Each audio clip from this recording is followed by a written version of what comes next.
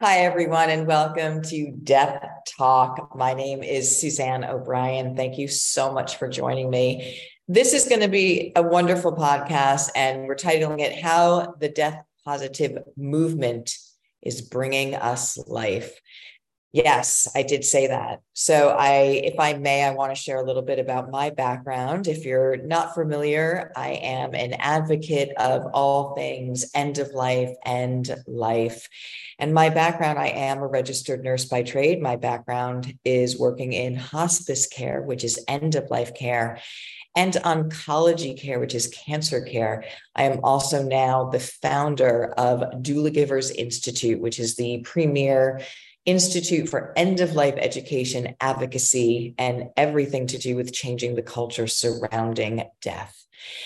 Today, we are going to talk about the death positive movement. So, first, let's clarify, what is the death positive movement? I believe that this was a phrase that was coined by Caitlin Doughty. She is a former funeral director and a wonderful advocate with, again, the death positive movement. And I think she talks about how we have the sex positive movement and we should have a death positive movement because we're not talking about death. And I think this is across the board that many people agree that, including myself, we just remove death from the awareness that it is a human natural part of our experience. With doing so, it allows this part of the journey to be 1,000 times more painful for everyone, not just the patient, but for the family, the loved ones, everyone. So we're going to talk today about the death positive movement and how bringing that awareness back not only creates positive end of life experiences, but creates positive life experiences. So I am, again, a former hospice end of life nurse in oncology, and I've been honored and privileged to have worked with over 1,000 people at the end of life from all over the world and from all different religions. And I want to start out by saying that I've never felt more alive than when I started to work with those at the end of life. And let me explain why. There is a much bigger meaning to this life's journey than most of us live in our awareness. And it's really, to me, it's the truth of the whole human experience. When I was a hospice nurse and I was meeting with patients and families that were at the end of this life's journey as they know it, there's a level of perspective that you can't buy, that you have to understand from experience to change your level of gratitude for every single day that you are being given this gift of being alive. And just being able to walk down the street on a sunny day took on a whole new meaning. The level of connection that I felt, a level of connection to this family and to this person, was something that was greater than I have ever experienced before. So knowing that there is something so much greater than just us, being part of something so much bigger. And also it taught me the power of our presence, our true presence. The power of our presence, I have to tell you, is probably the most powerful medicine we have to give to one another. When we are at the end of life, we are not, as practitioners, we are not there to fix it. We are not there to reverse it. We are not there to control it or take it over. We're there to support and hold space and to guide and to make sure that there are holistically needs that are being met with physical acute issues, but also emotional issues for that patient and their family. And so when I first stepped into, I want to give you a little bit of background, if I may. When I first started working in the hospital, and this was just on the medical surgical unit, not as a hospice nurse, we would have elderly coming into the hospital. We would have people we have an elder care crisis right now. We have never in our history seen an elder population like we have the way we do now. And this demographic shift is just going to continue for decades to come. And so I would see people come in and I would see them have their end of lives at times. And I would also, without judgment, I would note that, a lot of them didn't have visitors that would come to see them. And I also know that when you're older and when you're in not feeling well, that again, the amount of time that we can be in a room with somebody, the care that we can provide, the conversation, the tenderness, is not something that we're really provided the ability to do in the mainstream medical system. Our nurses, our doctors, our aides, they have so many patients and they're absolute heroes, but they're killing themselves to just get the tasking done of what they need to get done. So for this demographic, time was, again, one of the greatest things that could be provided. And yet I wasn't able to do that. So we'd see elders come in the hospital, and I'd often think of what a sad way that this person had their last period of their life, and there has to be a better way. So my heart kept calling me to go to hospice, go to hospice, be a hospice nurse. And it was so interesting at the time too, because I had absolutely no end of life experience, but I knew there had to be something more. I knew I didn't quite hit it yet. I knew that I became a nurse because I wanted to be of service. I wanted to help. I wanted to be in a caring profession. But in the hospital, I saw things that actually really broke my heart, and things that in the institution of healthcare is wrong and not going well. And I knew there had to be something more. So I kept hearing go to hospice. And it was so interesting because and I had no end of life experience, but if I had went to hospice to become a nurse in hospice care, I'd be leaving a job with better pay, better hours, and better benefits. So it really made absolutely no sense. Yet when I thought of working with those at the end of life and working with families in this space, my heart just expanded. And I said, I'm just going to follow this. I'm just going to see what this is. And I remember the very first day that I went out to see hospice patients, I knew I was in the exact place I was supposed to be in my life. And it was at that very moment that I said, I am never making another decision other than what do I feel? What do I know? Not what do I think, but what do I know? Because that really is the magic to this life's journey. Having it not always make clear sense, and following your heart and trusting in that and believing in that, that's where the magic happens. So I did, and I knew I had found my calling, but I also thought that working in the hospice area of care that we would be talking more openly about end of life and death, and we weren't. And so death is the number one fear in the world. And we have a global fear of this 100% guaranteed experience. How did that happen? I want to ask you right now, how did that happen? So I was privileged because I worked I grew up in a medical family. And so I was always hearing my parents with their work. My mom was a hospital administrator and my dad was a doctor. I would hear them talk about people who got ill, surgeries, people who died, compassion, all of that. So I really knew that from a young age that illness and death was a part of the deal of being in this experience. And I also was taught how much compassion can provide comfort for those in this space. And so when I was in the end of life with hospice and people weren't talking about death, even when people were so very close to it, I thought, what happened here? And then I really scratched my head because we've been dying for thousands of years. What is so fearful? We know how to do this. We've been dying for thousands of years. So when I went and did my research, it's only about the last 120 years that we have completely removed end of life and death as part of the natural awareness of this existence. And why did that happen? Well, I'm going to tell you a few reasons. And it's kind of interesting because when we can pinpoint how we've become so backwards, we can find our way back to the truth, back to the comfort, back to the empowerment, and back to the incredible teachings about life that death can provide us. So in the last 100 years, life expectancy has doubled almost from 46 to 80. We've also made huge medical advances, and that's a good thing. in one sense, it's a good thing. We have to make sure that we always remember that keeping people alive and living are two very different things. And so the last 100 years, we've figured out how to keep people alive, and we've taught our doctors how to keep people alive.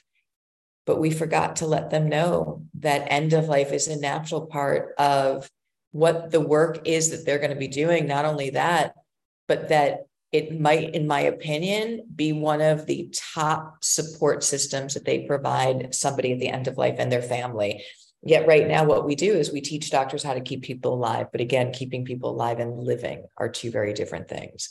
So this conversation starts with you and me. It starts with you and me as human beings that want to have an open conversation about the 100% natural, guaranteed part that death will be a part of all of our journeys, and how I want to tell you right now that it can go well. Not only can it go well, it can go so well with the right education, kindness, and support.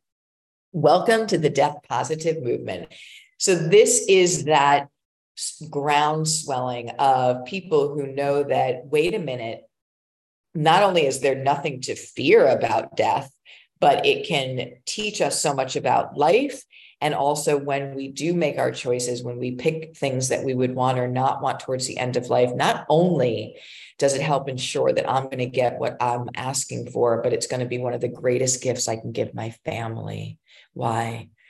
Because these are decisions that should never be made and put upon a family.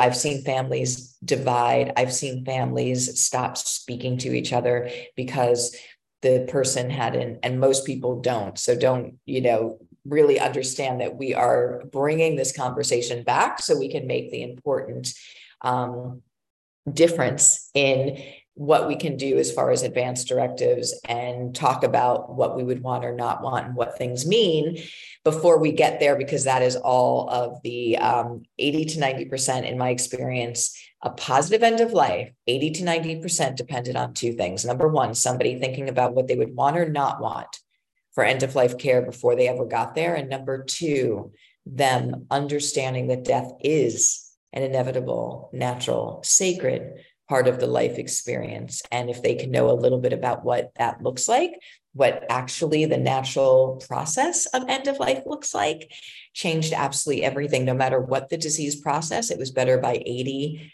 to 90%. So some fun statistics for you is that 96% of people polled would say that, yes, it's important to do your advanced directive, which is a document that would say what you would want or not want for end-of-life care. And it also names your healthcare proxy, the person that you will choose to share your wishes with your medical provider if you are not able to speak for yourself. So about 96%, it's about 92 to 96% of people say that absolutely that's important to do. Yet 23% of people actually have those documents done. And of the 23%, only half of those people know where they are. So this is a big thing. And I, again, from all of my experience and the fear that death right now, the fear of death is so palpable. And it's in my perspective, it's because people don't know the truth about what end of life is like. They might have seen a movie, they might have heard a story, and maybe they had a bad experience. And I'll tell you why. If you have end of life come about without any awareness that it's going to be part of the journey, preparation, plans, how can it go well? How can it go well? And you couple that with a medical system that is struggling and fragmented and teaching doctors how to keep people alive. And, in fact, when I was an oncology nurse, there were so many times that I would see a doctor walk down a hallway after their patient that they had been treating with chemotherapy and cancer, even if they were 100 years old or in their 90s, finally had their end of life, that doctor would walk down the hall with their head hanging down like they failed. And that's how we really treat it. We treat doctors that if their patient dies, that they failed. That is not only so wrong on so many levels, but there's a whole array of things with morals and ethics, because when we do surgeries and treatments and things to keep somebody alive, keep them breathing, keep their heart pumping, you have to take into account the whole person. What is their quality of life? Is that chemotherapy going to bring them such discomfort for the last few months of their life, and then they're going to die anyway? We have to really have this conversation, because when we pick the pathway that we want to go down, when we have a critical illness or a serious illness, we've got to remember to take a breath first. We've also got to remember that death in and of itself is not a medical experience, it's a human one. And there is a high cost and a high price to be paid for when we don't plan ahead, and when we go and do, based on fear, treatments and surgeries and things when there is absolutely no chance of reversing that disease process. So to have this conversation ahead of time and to know what is available to be for comfort and to be empowering, and to, again, invite you into this space to share with you true stories from the bedside of those at the end of life, what they say, what they want you to know, the most positive, beautiful end of lives that I've seen, and how you too can have that experience when you put these certain elements in place. 100% guaranteed we're all going to have our end of life. If it doesn't go well, people remember that forever. And if it does go well, they remember that forever. So let's make it an empowered, beautiful, positive end of life for every single person in the world. So let's talk about what happened. Over the last 100 years, we've medicalized death. We've outsourced it. We've actually given it away. And it's time to bring back the first thing that we want to do is bring back the awareness that death is not a medical experience. It's a human one, and it's a holistic one. So we have to move forward. I always say we have to move forward together. What does that mean? It means that it starts with you and me. It starts with you and me meeting and having these conversations and exploring what the natural, true, sacred experience of death really is. Number two, it takes us to not only understand that, but to choose ahead of time what we would want or not want for our end of life wishes. And that's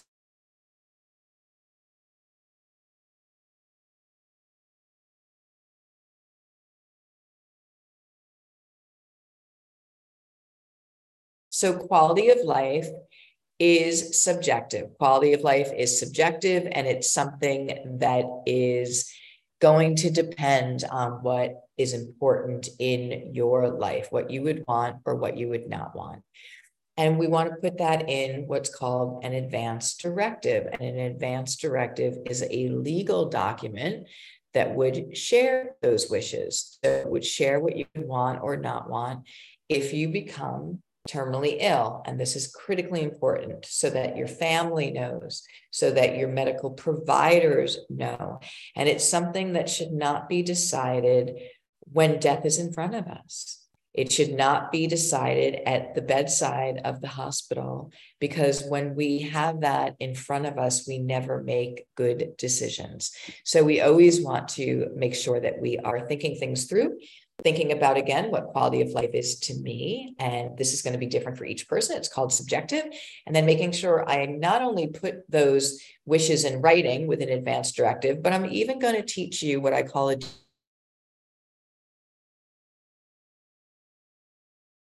a step further. So I'm going to teach you something that is a doula giver's pearl that is going to take you a step further into how you can secure your wishes.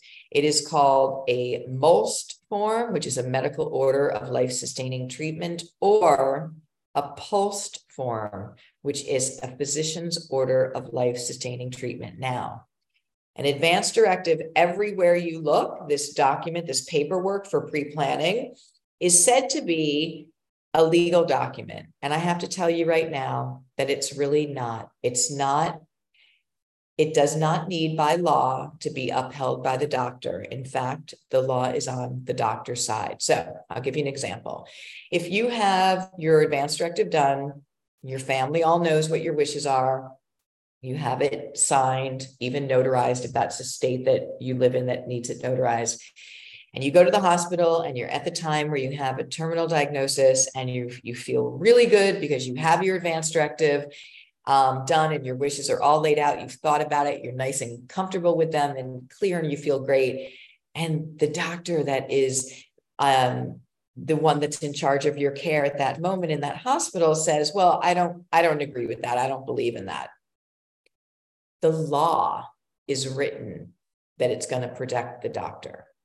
So I want you to hear that again.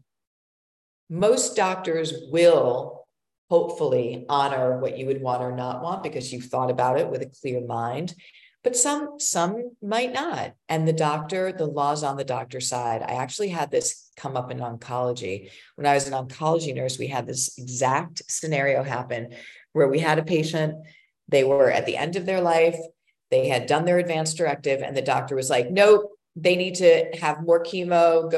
I know we're going to keep going. And the family was like, they don't want to keep going. They just want to have comfort measures and go in hospice. And they didn't agree. And so literally I had to call the highest level of estate planning attorneys in Albany and say, this is the situation. What can we do? And do you know what the answer was? Do you know what they told me that we could do? We could get a restraining order against the doctor. So obviously that's not something that you want to get involved in, and a lot of times there isn't even time with that, but I'll tell you what you can do. When somebody is so you do your advance directive ahead of time. And when you get to that place that you have a serious illness, a terminal diagnosis, or something very serious again in the hospital, you ask to put it into a MOLST form, a medical order life-sustaining treatment, or what's called a POLST form, a physician's order of life-sustaining treatment. And those are legal orders. They're medical orders. And they will also follow you wherever you go. Let's say you are in an ambulance or you're being transferred from one hospital to another, wherever it is. Those are medical orders that need to be followed by law in your chart. So that is what we call the doula giver's pearl. So planning ahead, you and me now, before we ever get there, and thinking about what quality of life is to me and what I would want or not want is so important. And not only having the advance directive, but also sharing with my family. And I want to also ask you to take a step beyond that. Not only share with your family, and I know these conversations are uncomfortable. Believe me, I have them with my own family. I know that I want us to just take a step further, that not only do you want to share what you are choosing, but you want to tell them why. And the reason for that is because if you can explain what quality of life is to you and let them know why, the most loving thing they can do for you, and it can be also the hardest thing, the most loving thing they can do for you is support your wishes. It's also one of the greatest gifts you can give your family, because this is not something that they should be trying to figure out on their own. And I've only had 2 families out of my experience that agreed unanimously on what the treatment or not treatment should be for that loved one. So doing our advanced directives and planning ahead is incredible. Now, there is a gift within the awareness. So when we open up to the fact that, yes, one day this journey will not be the same as I know it now, whether you are consciously aware of it or subconsciously aware of it, you live your life with a much different level of appreciation and gratitude. Don't sweat the small stuff, right? Climb the mountain, write the book. The greatest awareness is that, and the greatest question that you'll ever ask yourself is how you choose to spend your time and who you choose to spend it with, because time is our greatest commodity and it's unrefillable. We all will have an end of life. We don't know when that's going to be, but we all know we're going to have an end of life. So don't put off the things that are in your heart, the things that give you life, the things that you want to do. And the reason that you're here, I believe that we're all here for a reason. I know that we all have a gift to bring into this world, or gifts to make it a better world for everyone in it. And I think, if I want to be really clear, death is the number one fear in the world. But for my patients at the end of life, I don't think it was the fear necessarily that they were going to die, or the fear of death. I think it was the regret that they were given a time limit, and that they know that they did not live the life they know they were meant to live, because that takes courage, right? And trust. And when we live with that awareness now, that we know end of life will be a part of our journey one day, you really start to think, what's important today and what do I need to do? And again, you live with a whole different level of appreciation. So that is such a gift. The other thing that death teaches us, and again, the death positive movement is bringing back an array and a rainbow of, again, how the teaching of death enhances our life today and every single day that we have it. It teaches you about presence, true presence, not just physically being somewhere, but really listening and seeing one another. It teaches you about again, holding space with no judgment. I often will say, and I said it today in one of our groups, we have just so many great resources and groups and education platforms. Today we were talking, and we were talking about the ability to be present with somebody, but to fully understand, and this can even apply to your own family members, to understand that everyone has a story, and that we don't know everyone's story. Even your parents, even people in your family, you might not know their whole story, but especially with those that we meet on the street and that we see in this world. And that they might be showing up not in their highest form or their best version of themselves, but you have to remember that everyone has a story that we don't know. And so we don't have the right to judge them. And this is also one of the beautiful things that my patients at the end of life share. One of the things that struck right away when I worked at the end of life, how people, when they got closer to the time of death, they all started saying the same things. And this is from different religions and different cultures. And I will tell you something, if we are not paying attention to that, we are really doing something wrong. So it was outstanding how they would talk about the same things. And there's a point in the journey where we're holistic beings, we're physical, mental, emotional, and spiritual. And at the end of life, as that physical body is declining, the spiritual body is growing. And there's one point in the journey where I call what people get their spiritual eyes, their spiritual awareness. And all of a sudden they have all this wisdom, and they start saying, I get it now. Everything was meant for a reason. So they start being able to connect the dots and make sense of experiences they've had in their lives, for the lesson, for the learning, for the growth opportunity that it was there to give them. They talk about how there's no judgment, and they talk about how we are all connected to one unconditional, loving energy. There could not be anything that is more magical than that. So when we talk about how the death positive movement is enhancing our lives, it is not only changing the way we are experiencing end of life. Remember, 80 to 90% of a positive end of life is living with the awareness that one day that part of our journey will be upon us. So we live a very different experience.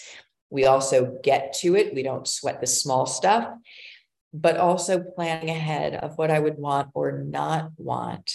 So 80 to 90% of a positive end of life, no matter what the disease process is, if I picked what I'd want or not want, and I also live with the awareness that one day the journey will not be there, it is a better experience. But this also, death is our greatest, absolute greatest teacher about how we're all so much more similar and connected than different. That we all have that heart, that we all have this, human being experience that we are a part of. And if we can bring back compassion and presence and love, we can change the world. So let death be our greatest teacher, not only about how we can, again, embrace the positive end of life that it is, but also about what we can do today to make this world a better place for all people in it. So there are so many resources that are available in the death positive movement. You've got death cafes, you've got free education to learn about how to care for somebody at the end of life. You've got community groups that are of support, that people are, again, meeting in that presence with no judgment, with compassion, with that open heart. So I will link down the specific resources that you can take part of. And again, if you want to step further into this space and learn how you can make the most out of this incredible journey called life, I encourage you to take part in one of those resources or groups. I will put them down below. I want to thank you so much for being part of this podcast and for listening to this education. This is a platform that is designed, again, to bring death back into the natural fold of life. This is Death Talk. I am your host, Suzanne B. O'Brien, and I will see you in the next episode. Thank you, everybody.